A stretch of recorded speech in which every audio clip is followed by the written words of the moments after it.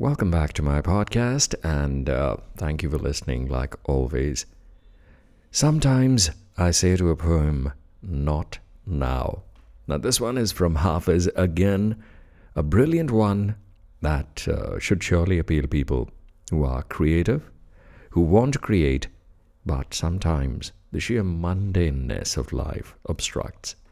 So Hafiz begins, sometimes I say to a poem, not now.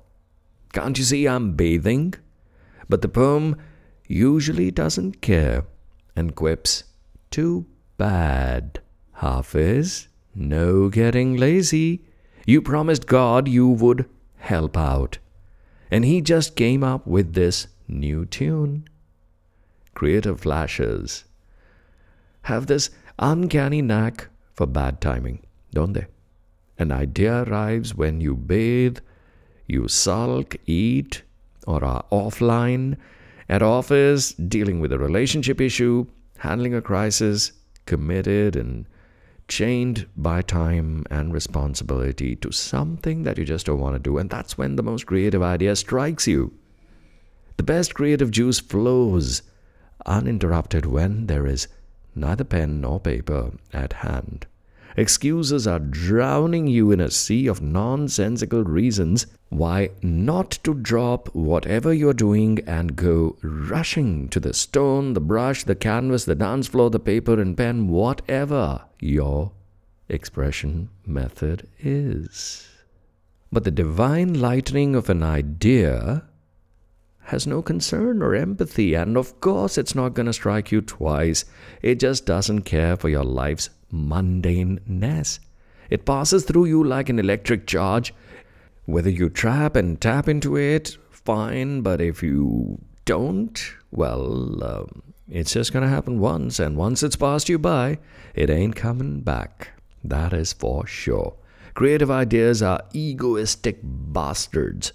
Hoity-toity damsels. They're not about second chances. Oh, not at all. They won't even turn around and look at you again. A creative idea, once turns its back, it just takes off. And Hafiz gives a very timeless clue to the creative soul that has perhaps waited a lifetime for an idea or ignored 1,000 grand ideas in one lifetime. But once you are pregnant with that idea, you better deliver. This is your chance, baby. But this is your chance to play not just yourself, but to play God in the theater of life. Nothing else will feel more ecstatic, more creatively fulfilling than creating in that moment.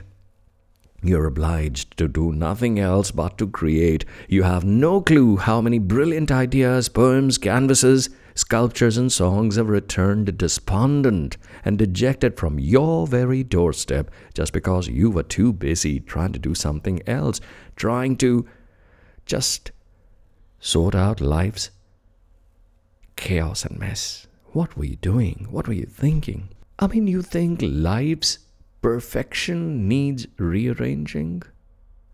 Oh, come on. While you were attending to discipline and the dull and boring sequence of routines, greatness bruised your tiny ego. Yeah, it did bruise your tiny ego and passed you by. What the hell were you thinking? And Hafiz must have run naked out of the bath at that point in time, right into the street and right back to a pen and paper. Soap and water dripping from his body, lather pouring in empty spaces between the words and sentences that he wrote, foam and poem, settling down right there in front of his eyes, knitted as one. And when the storm would have ceased, he must have looked up, much to his own shock and the astonishment of the people around him, that the whole town was mocking at the naked man who shamelessly wrote his poem that moved out like hot lava, that poured from him like lava from a mysterious volcano of inspiration. But he did not stop it, he did not cap it, he let it flow. All else ceases to exist, you know. It just means nothing. Only the poem, the gift you are and the gift you have here to give to this universe matters. So drop it now and run. Run for the very idea and the very reason you're alive. Else be dead and sit here mourning your own creative suicide. Yeah, go on. While away your life deciding a dull statement of excuse for the epitaph. Your choice. I hope you enjoyed listening to this one. I did pull you by the collar and try to drive home my point. Apologies for the obscenities, but had to be done. Thank you for listening.